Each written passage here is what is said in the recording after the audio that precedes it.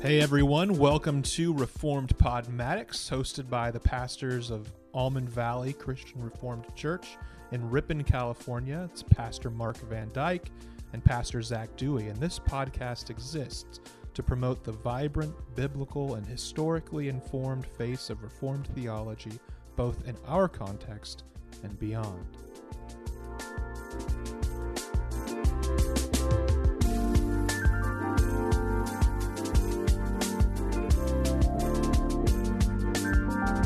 Hello again, everyone, and welcome to Reformed Podmatics. I am Pastor Mark. And I'm Pastor Zach. And we thank you for joining us for a conversation on modesty. Now, just as we were preparing to talk about this topic, we were realizing that that word needs a definition, because it is often the case in the church that we use words that mean something in the church, in Christian contexts, and mean very different things in the secular world around us. And so we want to get into the topic, and maybe even before we start to define things, we could talk about some of the reason for the conversation at all. We don't just want to be sort of spouting facts about modesty, but we want to be connecting things to your lives, to the things that people are going through or thinking about. And so Zach, you brought up the something that happened in culture recently that prompted the conversation maybe in your mind. And so what was it that happened that caused you to think this would be a good topic for us? Yeah, in preparation for this, I was reading an article by Alistair Roberts that said that this whole conversation about modesty is like a bad case of acne that keeps reappearing from time to time. And in this particular instance, the factor that's causing the discussion to now continue once again, I mean, it never really stops, but that's pushing it along is this new song from Matthew West, a Christian music artist, and his new song called Modest is Hottest, where he sort of takes a jab at himself and sort of makes fun of himself a little bit. Satirical, maybe. Yeah, it's sort of a satirical song about how he is always telling his two girls, he has no sons, he just has two daughters apparently, and I only know this because of all the fallout that I've read about it. But he has two daughters that he'll often tell them sort of in a joking but serious manner, apparently, whenever they're leaving the house, to dress modestly, and he tells them modest is hottest. And apparently he came up with a song that he would sing to them sort of as a joke, where he sort of teases himself for being maybe a little overbearing, but he's still singing this song about modesty being the hottest. And so this has ignited a lot of conversation in the culture right now. There has been so much backlash that he's taken the music video down. I never even have seen it. Apparently it was pretty bad, but I don't know anything about it. Or even in what way it was bad. It's hard to know. As far as I know, it's still on Spotify. That may have changed in the last couple of days. I haven't checked. But that's where I've found the song and heard it. And it's quite bad. He pokes a little bit at Cardi B and the Kardashians and says, don't be like them, be a little bit less like the Kardashians and Cardi B, even though she's a nice girl, he says in the song, and that Jesus loves her. Don't be like her, be a little bit more like the Amish. And that's sort of a joke, obviously, but those are the two choices. The intention is clear here. Yeah, those are the two options. Those are your options, girls. And so while he even expresses sorrow and he apologizes for this song, what you see, I think, still at the bottom line is that he's still, I would say, propagating this sort of modesty culture movement thing by telling his girls that modest is hottest and that they need to make sure that they're covering up their bodies so that boys don't stumble. And a lot of these old sort of tropes that have been so criticized and attacked in recent years. And so, well, it's such a weird idea, because he's essentially saying if you want to be really hot, then be more like the Amish. It's a really weird. Modest is hottest is such a it's such a weird combination of ideas, because it's a self-defeating premise in a lot of ways. Yeah, you're saying if you want to be super super attractive, then don't do this thing that the world does. But is the point still to be super attractive? Is that like Right. the most important thing in the whole And world? to get boys to Yeah, like you right, or exactly. whatever. To be hot, to be attractive. Yeah. That, So that remains the goal, and the way to get there is modesty. Is that what we're going to be telling? yeah. So maybe we could title this "Modesty Isn't Hottest." Modest isn't hottest. Whenever I hear that phrase, I just think of the old Randy Jackson quote from American Idol. Yeah, that's going to be a no from me, dog. I just think that's my response to the saying that modest is hottest. This just doesn't. It doesn't work. It's not helpful. It's not healthy to say. Not biblical. It's not even a biblical thing. We're not trying to be hottest, whether it's through our modesty or our lack thereof. Right. And so the whole thing is it's just kind of ridiculous in my opinion. And so but what happens here though is that this is a very contentious conversation, Yeah, obviously, and that in the pushback to this sort of, I would say, ridiculousness that we see in the modest is hottest sort of wing of evangelicalism is that people want to push back against it so much that we sort of fail to establish what modesty is, what it looks like, and we lack in the process any understanding that this is still a biblical concept, that Paul does teach Christians to obey, and even women. He says in 1 Timothy 2, for example, that women should adorn themselves in respectable apparel, with modesty and self-control, not with braided hair or gold or pearls or costly attire, but with what is proper for women who profess godliness, that is, with good works. And so they should adorn themselves a certain way, and I think this goes for men as well. He's just particularly talking to women here in this passage. But this whole thing about modesty, we have to make something of it. At the end of the day, we have to say that what Paul meant here was A, it was true, that B, it was meaningful, that it has some sort of meaning that we can understand and live by, and then therefore the third thing is that it's applicable. It's something we can do in our world. Whatever we do, we can't take an all or nothing approach to modesty. Yeah. We can't say, like the song sort of suggests, that we all become Amish or that we become like the Kardashians, and those are our only two options. We have to think through what the virtue of modesty is in order to do justice to the Bible's teaching on it. And so we want to think, what is a theology of modesty? What is this virtue of modesty? And I think one of the places I want to start is that for all Christians, one of the greatest ethics that we are all called to by Christ is to take the lowly path, to be humble, to serve others, to not take attention to ourselves, but to give glory and honor to Christ. And so this is our calling. We should live all of our lives under this idea. And so as we think about a theology of modesty, we should, I think, put that first and foremost. So Mark, what are your thoughts on what modesty is? How could we define it and explain it? Well, it is certainly unfortunate that it's so often flattened to just sexuality, and even within that, just flattened to apparel, women's apparel, basically. Yeah. That is such a narrow application. I do think the application is warranted to a certain extent, but that's a very narrow slice of the pie chart of modesty, because all of it involves humility. I think that we could really think of modesty and humility as essentially interchangeable terms, I would say. Amen. So was Christ modest? Absolutely. Blessed are the meek, for they will inherit the earth. Meekness is about humility, modesty, lowliness, having that servant heart, not needing to be the person at the front, not always needing to be the person who's in charge, the person who is noticed the most. That's what a lot of modesty is confronting. Is that desire to be seen. No, whether that's seen because of someone's physical attractiveness, or seen because of their fancy clothes, as Paul warns the women in Timothy's church.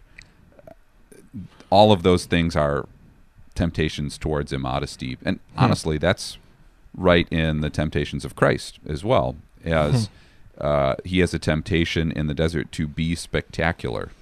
And in the book In the Name of Jesus by Henry Nouwen, he notes that Christians are called predominantly almost entirely to a fairly unspectacular ministry and life. And that Wow, that's good. because and so that's not just the clothes we wear. That's how we think about preaching, how we think about worship singing, songs in worship, how we think about, of course, the clothes we wear and the buildings we worship in. Are they modest? Do they glorify God, or they draw attention to ourselves? That's the core question of modesty. And so Charles Spurgeon, when he preached about this, I may have mentioned this in another podcast, his scripture text for preaching about modesty was Romans 8, verse 30, which might sound like it has absolutely nothing to do with modesty, but I think it has everything to do with the topic. So this is where, again, Romans 8, one of the core chapters of all of Scripture, certainly of the New Testament, talks about salvation, how we're saved, how God is sovereign over all the details of our lives. Right before Romans 8:30, of course, we have the famous verse of Romans 8:28, God works all things together for good.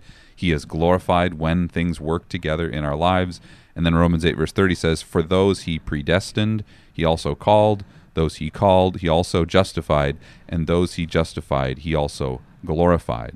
So Spurgeon looks at this verse and realizes it is God who glorifies us. It's God who raised Jesus from the dead. It's very often the case that Christ is not self-aggrandizing. I mean, he never is. He's minimizing at many points even the amount of people that he's interacting with, and he's retreating to places. He's going away from the crowds. He didn't come to be just spectacular for its own sake. But God raised him from the dead, and that was spectacular. That was supernatural. It was amazing. And that is so much of the glory of Christ, is what the Father had done for him in raising him from the dead. And so that should also be the goal of the Christian, is not to glorify ourselves, to be modest, to be simple, to be content with simple things, and to say, eventually, one day God may glorify me even by drawing attention to a lowly act of service, but I'm going to leave that in God's hands, and I don't need to glorify myself by putting my acts of righteousness on Facebook for everyone to see, putting everything that I do out there in front of all these different people so that I can sort of feel patted on the back. I think that's at the core of modesty. And so you can see there it has some application to the clothes that we wear, that we don't need to glorify ourselves by what we wear. We don't need to draw attention to ourselves by crazy hairdos, tattoos, expensive clothes, revealing clothing. All of that is included in modesty, but really it's what's happening in the heart. Do I have to be noticed? Right. At every party I go to, at every worship service? Or is it okay if I just trust one day God would glorify me in some way in the presence of Christ, but until then, I'm going to be okay with sort of being unnoticed. Taking that lowly path is important. And I think what often gets lost in the word, or in discussions of the word modesty, we immediately just jump to thinking modesty means not showing a lot of skin. Yeah. It simply means covering up. So dressing modestly means not letting my legs show, or my arms, or my chest show, or my butt show, or whatever it is. I want to keep those things well covered up. And so you get bonus points if you can wear baggy clothes that sort of don't show the shape of your body, especially this is how women are often told how to dress. And so actually that's not exactly what modesty is. That's a bad understanding of modesty. And it's what so often gets propagated in the conservative evangelical world, that is then reacted to quite bitterly by younger evangelicals, or ex-evangelicals as they're now calling themselves, many of them. People.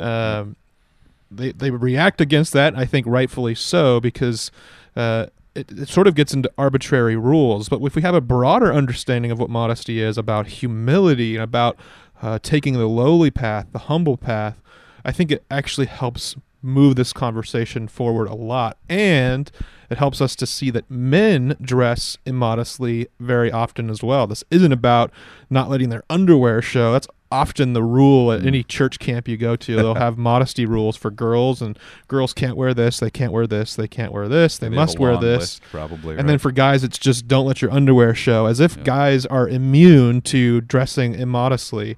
But if we think of modesty as humility, dressing in a way that is not drawing attention to yourself, it's not showy, man, I think lots of young boys dress very immodestly.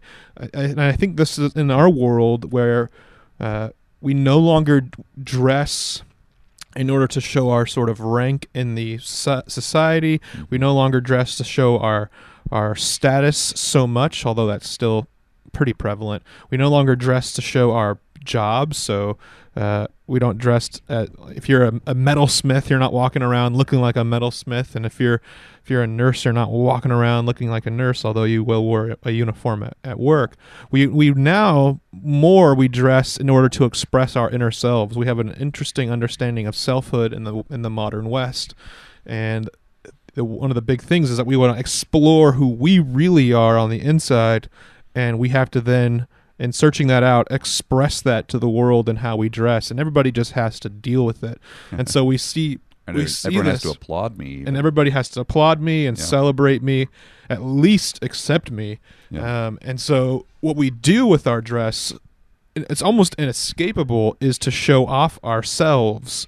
We want to show who we are in the inside off to the world. And so just sort of innately, we are in very immodest culture, not in the sense that we show a lot of skin, which sure we might, you could say, but that we are all so focused on showing off who we really are to the world. All of the clothing decisions that we make, men and women equally, is to show who we are, where we stand. And I think in that sort of situation, it's really difficult to talk about modesty in any sort of coherent way.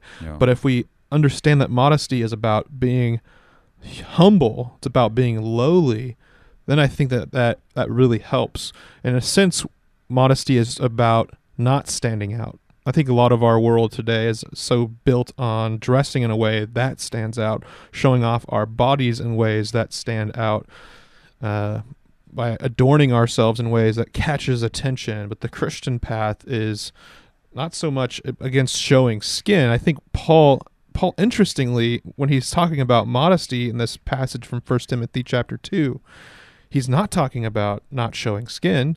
He's expressing that modesty is about not adorning yourself in such a way as to distract people from God's goodness. And so he says women shouldn't dress in these sort of cultural ways of braided hair, gold, pearls, or costly attire, but that they should adorn themselves with good works. They should show their love for God, and that they should, in doing so, learn to glorify God, not just with how they dress, but also with how they live their lives. Yeah, the central question is, when someone interacts with me, was I prideful? Was it really about me? This is especially true during worship, or was it about me belonging to the Lord? Did people see in me someone who is deferential, who does not need to be at the center of the conversation and attention? I think, again, it has a lot more to do with the heart than just sort of what is on the outside of our bodies in terms of our clothes. Yeah. And this gets to something that I see a lot in church culture, where people like to go, I would say there's a real attraction to nice things, that professional, expensive look, things with a good shine, on them, and things that are new. So a new church building, the new clothes. It feels good to wear new clothes, to get a new shirt, and to get dressed up for something like a wedding or for church, Easter Sunday. But at the same time, it does seem like that shift can happen where things go the next step further, and people start to think, well, that is the good way to do it. That's the good church is that one that looks just right, and everyone's dressed to the nines. Everything looks pressed and together. I know that I've heard occasionally. So our church building is actually a very beautiful building, but it is not the newest building in town. Nope. I wouldn't say it's dated, because it is really beautiful with all the wood, but it's obviously was built about 40 years ago, and so some people would come in and that's all that they can sort of see, because that's the world that they live in, is judging things by an exterior. Yeah. And there are other buildings that are newer and follow newer trends in architecture and so forth. And just the feeling of being there, somebody would say, well, this just feels better to me. It's that obsession with the exterior and judging things by that criteria, instead of, well, are people loving in this place? Is the word preached here? And that doesn't mean that a brand new, really cool looking church isn't a gospel preaching, Christ exalting church. But we can easily fall into that trap, being a very visual culture. I think of mega churches and pastors like Stephen Furtick and Paula White, one of Trump's favorite pastors. Yeah. And neither of those people dress immodestly in the sexual sense, I would say. Correct. They cover themselves up. But I would say both of those people dress very immodestly in the Pauline sense of Correct. having a costly attire and needing to look just right. I've even heard from a former photographer at Elevation Church, which is Stephen Furtick's church, that they select certain people to sit towards the front of church who are more attractive, so that they can present a certain image. The image of the church is really important to the leadership of that congregation. And by image, they don't mean Christ. They mean a worldly image that is very immodest. And Wow. That's even come out now as Mark Driscoll's getting a lot of attention. There's another podcast called The Rise and Fall of Mars Hill.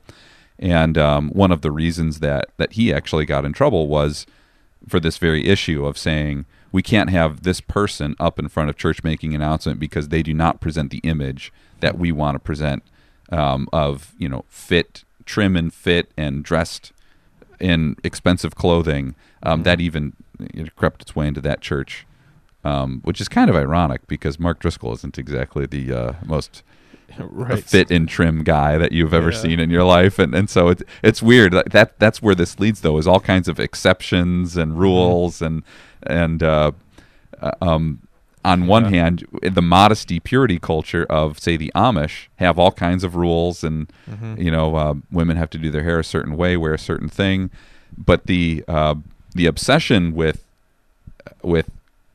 looks also has all of its rules as well. And so, really, this is a call to grace and humility, and to accept one another in brotherly love, instead of just obsessing about those external things. Yeah, it's unsurprising that in our world we have sexualized modesty, where we can't even think of it really with the concept of humility, which is, I think, that's the main point of this episode for me. When we discussed talking about this, I was just thinking, I just want to make the point that modesty is about humility, and then it slices both ways very, very quickly.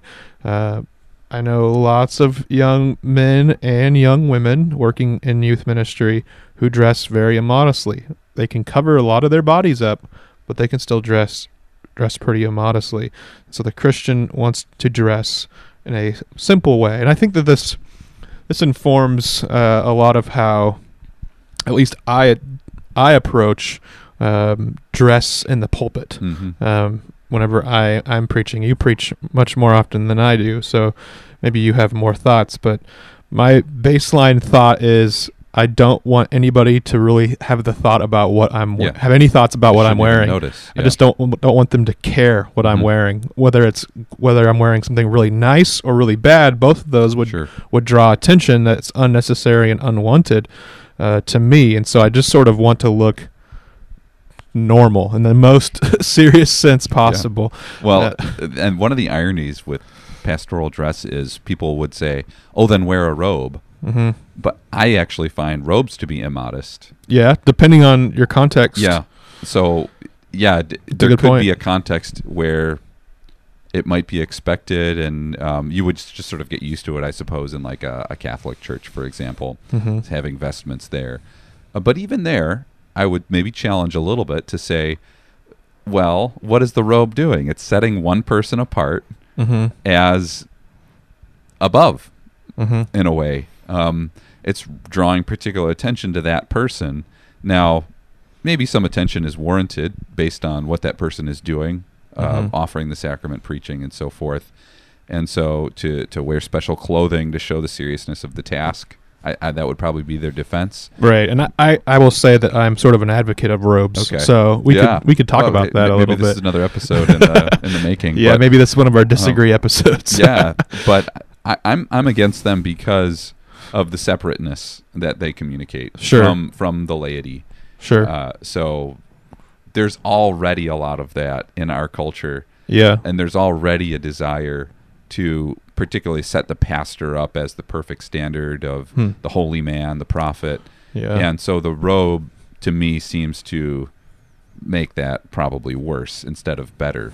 It's often done to try to lower the pastor, particularly for women. Women pastors, I've heard, wearing a robe can kind of enable them to not be as much noticed for what they are wearing. Oh yeah. You know, like if a woman prefers to wear a pantsuit instead of a dress, then in certain contexts that has different connotations and so forth. And so just wearing a robe is to take those questions away. Yeah. And maybe I could see it there, but in our context, I know that if I show up in a robe, it would be immodest. It would be interpreted as, oh, who thinks he's pretty great now, wearing the robe. And you can't be ruled by people's speculations and how they're always going to respond to something. But I would say, yeah, simple dress is it's a way of serving the church. Right. I've seen it on both sides where people get really distracted by sloppy clothes or by very fine clothes. But every church leader, every person who is in front of church especially, needs to ask, how can I serve the church even as I get dressed for the day, and hopefully some clothes that people would hardly notice. Yeah, exactly. And I think that this brings up some of the conversation about modesty, that how much of modesty is objective. Are there any hard and fast rules Christians shouldn't break, or is modesty closer to what we could say a wisdom issue, where depending on the context and the maybe their cultural context as well, or your geographical context, or other things like that, do the certain rules break down? I think it's obvious that there are there's some places where dressing a certain way in one situation or setting would be totally appropriate, and in another setting it would be totally inappropriate. I think we can all agree on that. It's okay to wear a swimsuit at a pool. It's maybe not okay to wear a swimsuit to church. Yeah. And so that's pretty basic. I think even children Extreme could examples, understand that. Yeah. But how much of modesty is culturally, I think, grounded, and how much of it do we get any leeway in thinking about how to dress modestly? I think we just have to get back to that question. Is this going to be all about me? So maybe a good example would be going to a wedding. Yeah. I think it was in The Office where one of the people who were going to go to the wedding, she had to wear a white dress, and that's sort of the faux pas, right? You're not supposed. A woman is not supposed to wear a white dress to a wedding, Right. Unless And- they're the bride. And the joke of in The Office was, for this person, everything really always was about her, and so she really wanted to wear the white dress to the wedding so that Oh, people man. would notice her. Yeah, that's an extreme example, but is it good to adorn yourselves with braided hair, gold, pearls, and fine clothing to a wedding? Yeah, I think that it is okay, and so I don't actually believe that that's breaking the principle that the Apostle Paul sets forth in Right. 1 Timothy 2. Yeah. But is that being done so that people will recognize me? Then it is breaking the principle. It has far more to do with the heart than just the exact manifestations of how that works out. And yeah, so I would even say it's not just a wedding, it's not just church, but there are various circumstances where it's good to get dressed up, and it's good for a woman to look very pretty, and for a man to buy some new clothing and feel good about how he looks. Going for date night, Yeah. Yep. spending time on your honeymoon, going to see various things and want to look nice for pictures and things like that as you go through that vacation. That's really special. This is all. It's actually a way maybe to appeal to your spouse or to somebody Right. that's close to you, instead of And just to show them exactly honor that and you love care. and care. Yeah. Yeah. And so there's certainly a time and a place for getting dressed up and looking really nice. But overall, I would say the Christian's default should be more to plain dress, not really drawing a lot of attention to themselves Yeah. by needing to look just right all the time. Yeah, I guess my question could have better been presented using Paul's language from that passage in 1 Timothy. Is it wrong, for example, to have braided hair or to wear gold or pearls or costly attire? I don't think either of us would say that any of those four things are inherently wrong. Yeah. Is it wrong to braid your hair? No, I don't think it is. So that maybe in Paul's culture, I don't know the hairstyles. I've never read the Cosmopolitan magazine of the first century. I don't know, but I would imagine maybe braided hair was something meant to draw attention more. And then gold, of course, is an expression of wealth. Pearls, most likely the same. Costly attire, but I think today, if we think about costly attire, as he says here, I don't think all attire that is costly always looks very costly. You can buy a $95 T-shirt that nobody would really know was $95. But back then, costly attire would have been, I'm imagining, quite showy. That gets to the question of materialism a little bit more than just modesty. Yeah. Right. Spending a lot of money on clothes. Right. Probably. Is it like John Piper talks about living in wartime, basically, and being modest and simple in how we spend money, even, not just the clothes that we wear. Yeah. There are good things to spend lots of money on. Right. And maybe clothing doesn't fall into that category. Certain disposable things, So I think we've done a pretty good job of navigating what we could call a theology of modesty, or the virtue of modesty, trying to understand what it is in a broader sense. And so maybe we could go from here into the dangers that we've seen in purity culture. Unless there's anything else you want to add to I what would we've say gotten so far. With regards to dress, it's particularly important if somebody wears clothing not just for the general, like wanting to be noticed, but so and so is going to be there, and so I've got to dress up. That's a recipe for relational disaster, I think. Now, obviously, if you're dating and you want to look nice for your boyfriend or girlfriend, or if you're married, you want to look nice for your spouse. But to be careful about that a little bit, like somebody really important is going to be there, and so I've got to draw attention to myself, or somebody that I have an unhealthy romantic interest in is going to be there, and so I've got to look really nice. Um, that's a particularly dangerous form of immodesty, I would say. Whether that's church, or a wedding, or a group of friends getting together. There's some people could say, I have this little bit of excitement knowing that this couple that's really wealthy is going to be there, so I've got to look good, or getting caught up in all that, how people are going to, or these particular people are going to see me.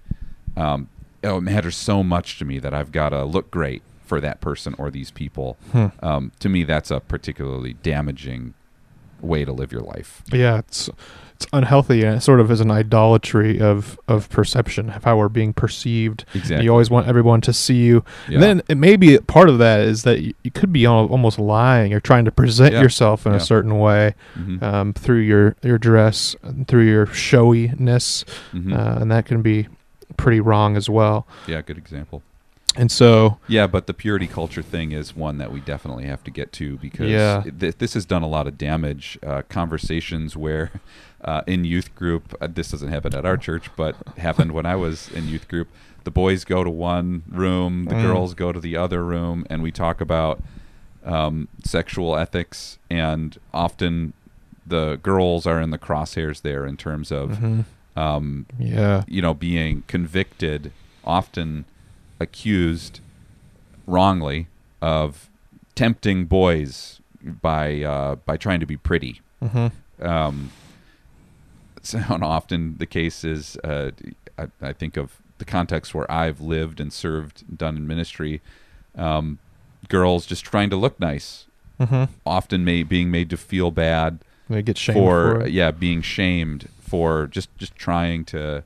And they're growing up. It's complicated. You're trying to find out who you are, and it's even a complicated phase in a girl's life physically. Yeah, for sure. And so exactly knowing the clothes to wear, how to do makeup properly, how to do your hair now for yourself after your mom doesn't help you as much when you were little, all that is something that girls are trying to figure out.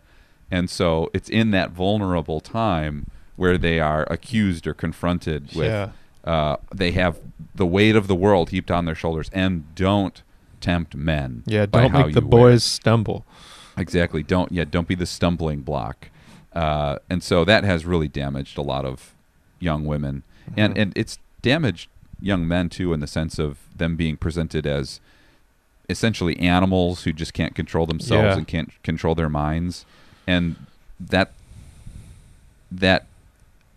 understanding of young men is told to young men, and so what are they going to grow up to be? It's a self-fulfilling prophecy in a lot of ways. That's all they will think about, perhaps, because that's what they're told they are. It does damage across the board to young men and young women, I would say. Yeah, I think it makes people have very, very, particularly young girls, have very problematic approaches to sexuality.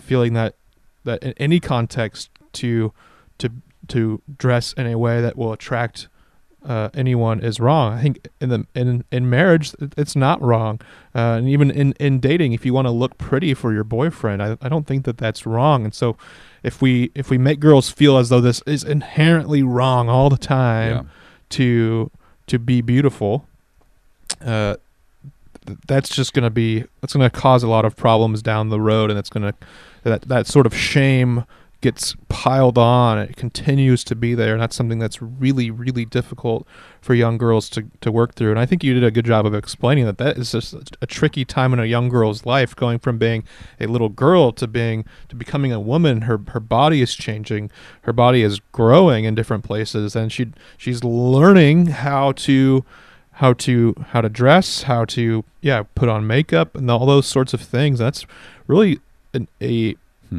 difficult time for young girls. I think that's partly why Titus includes the instruction for women to teach the girls and the young women.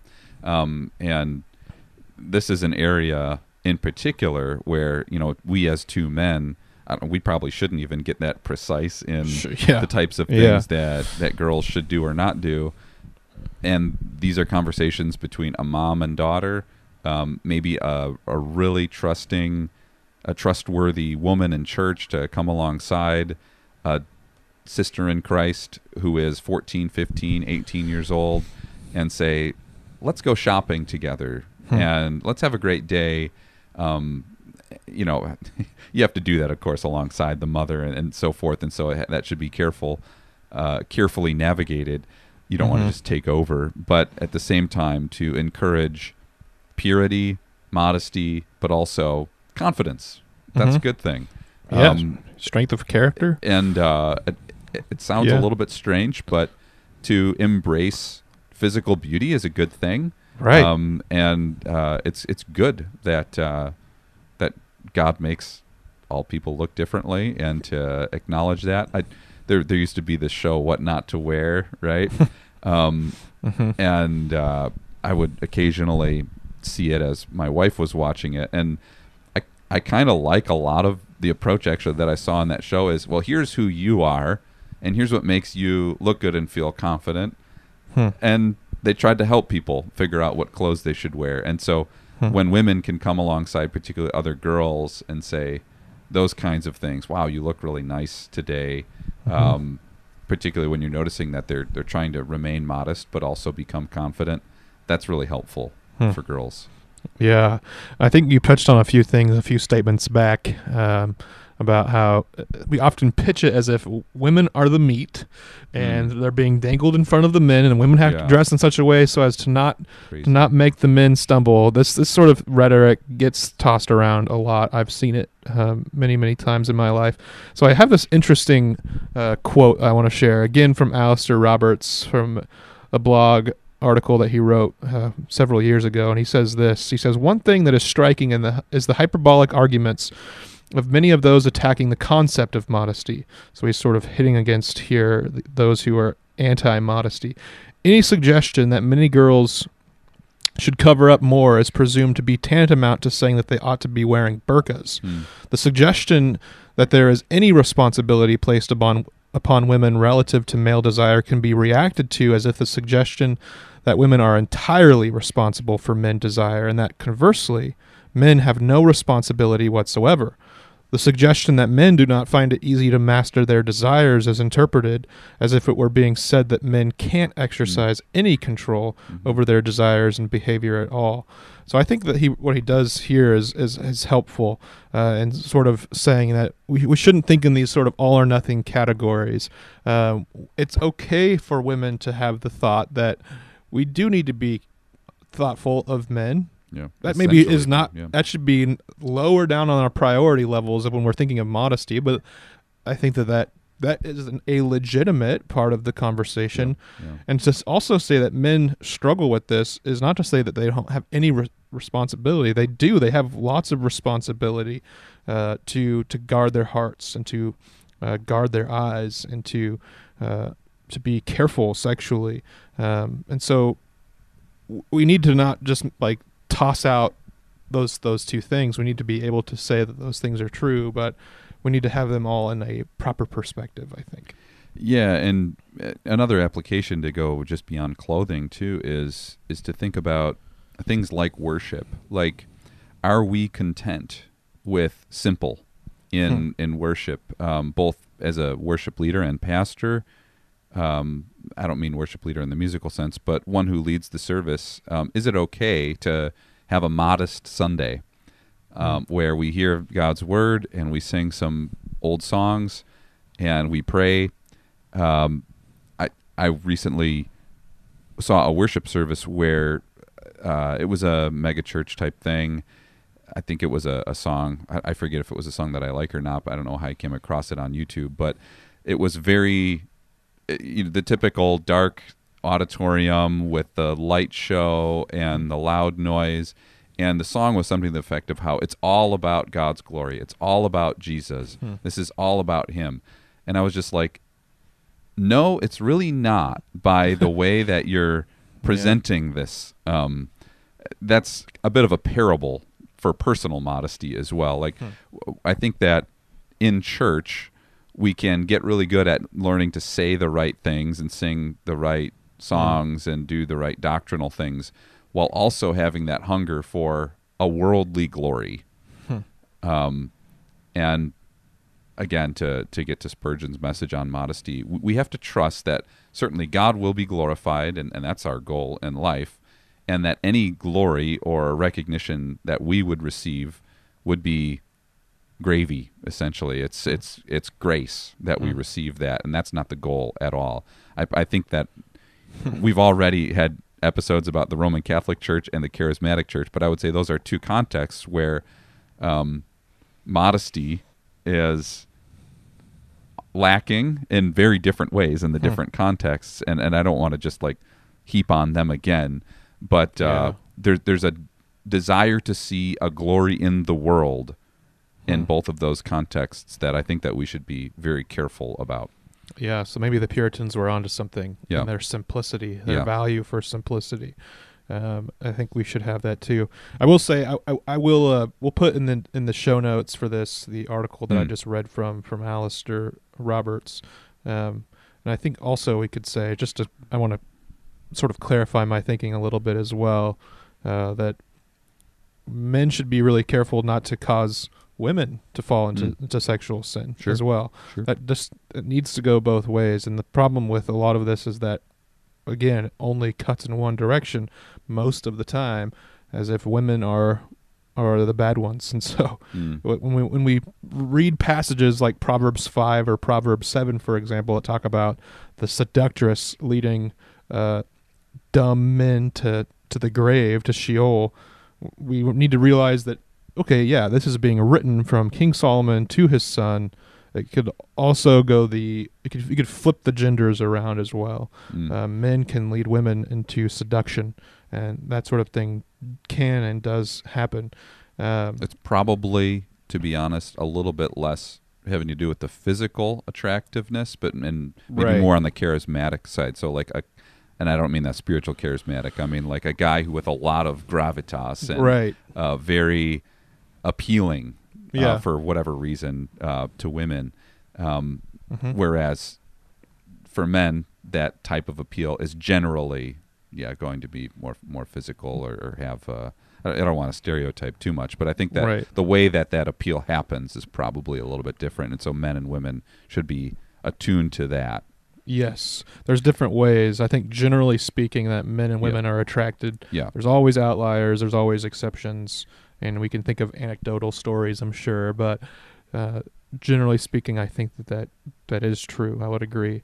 One of the problems here with all of this is that if we go back to the dangers of purity culture, was that men can just feel totally immune to conversations of immodesty, as if somehow they're miraculously, because of their genetics, unable to break this law of God.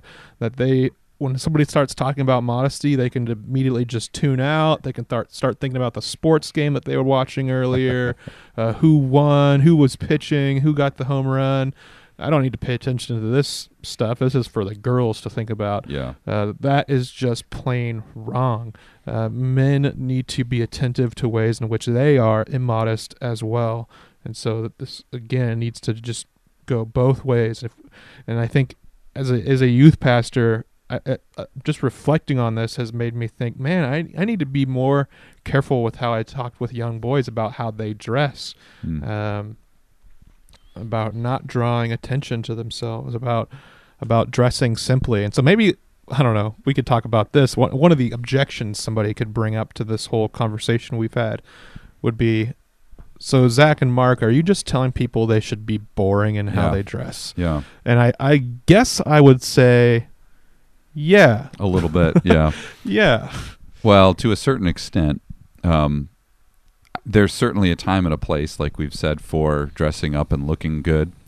But to be okay with not being noticed for your hair, your clothes, is to me virtuous.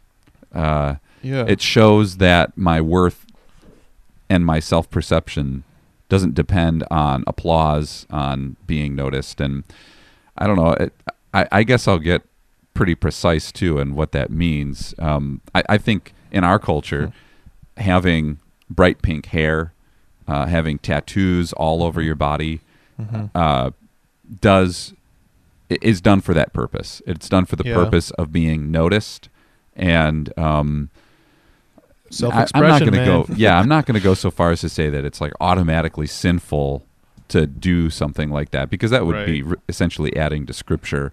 But it definitely breaks the principle that Paul is setting forth with not adorning yourself and Yeah. being that person who everyone has to notice. Yeah. I think that gets there. But on the other hand, it is good. It's good to feel good about yourself, Mm-hmm. and I would say where this particularly applies in marriage is it's really good for husbands and wives to understand how to appeal to one another and to seek to do that in how they dress, to serve the other by looking nice, by being appealing to them. Certainly, we don't want to encourage prudishness.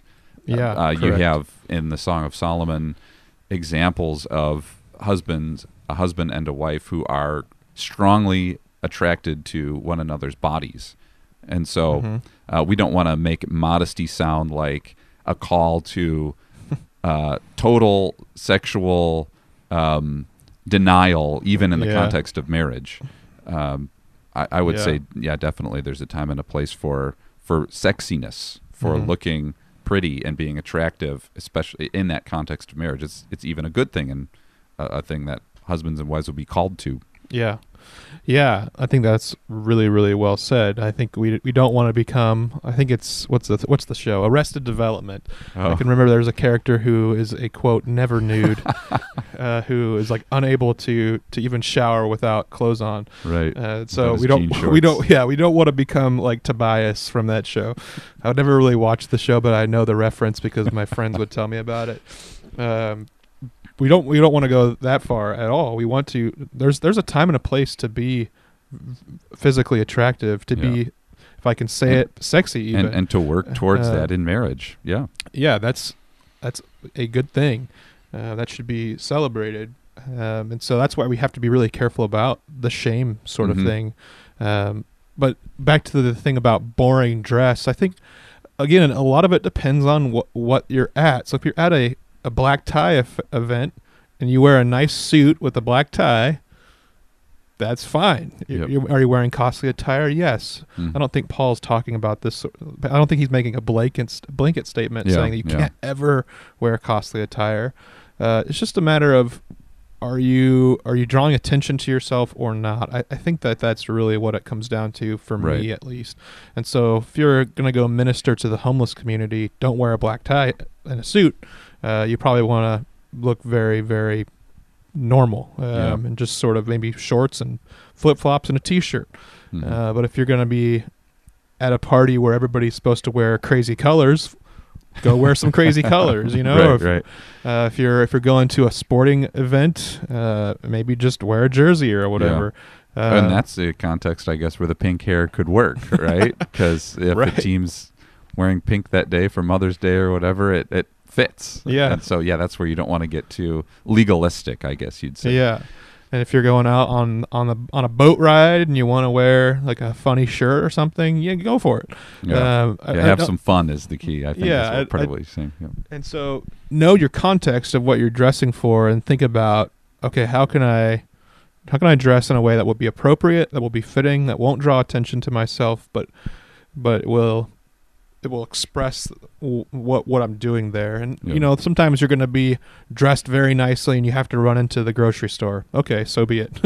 So you're going to look a little out of place. That's okay, obviously.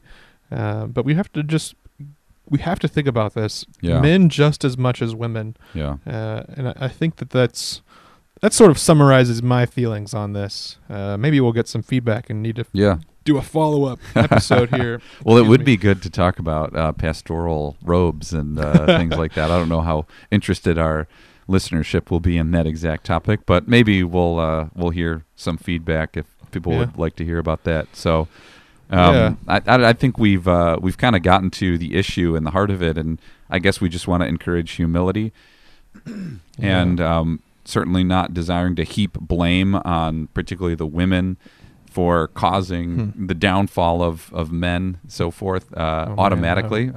Perhaps that could be happening a little bit, and women should pay attention to what they wear. But this is something that all Christians, men and women, young and old, wealthy and poor, are called to pay attention to, at least, is to think about, what does our clothes show about our identity in Christ?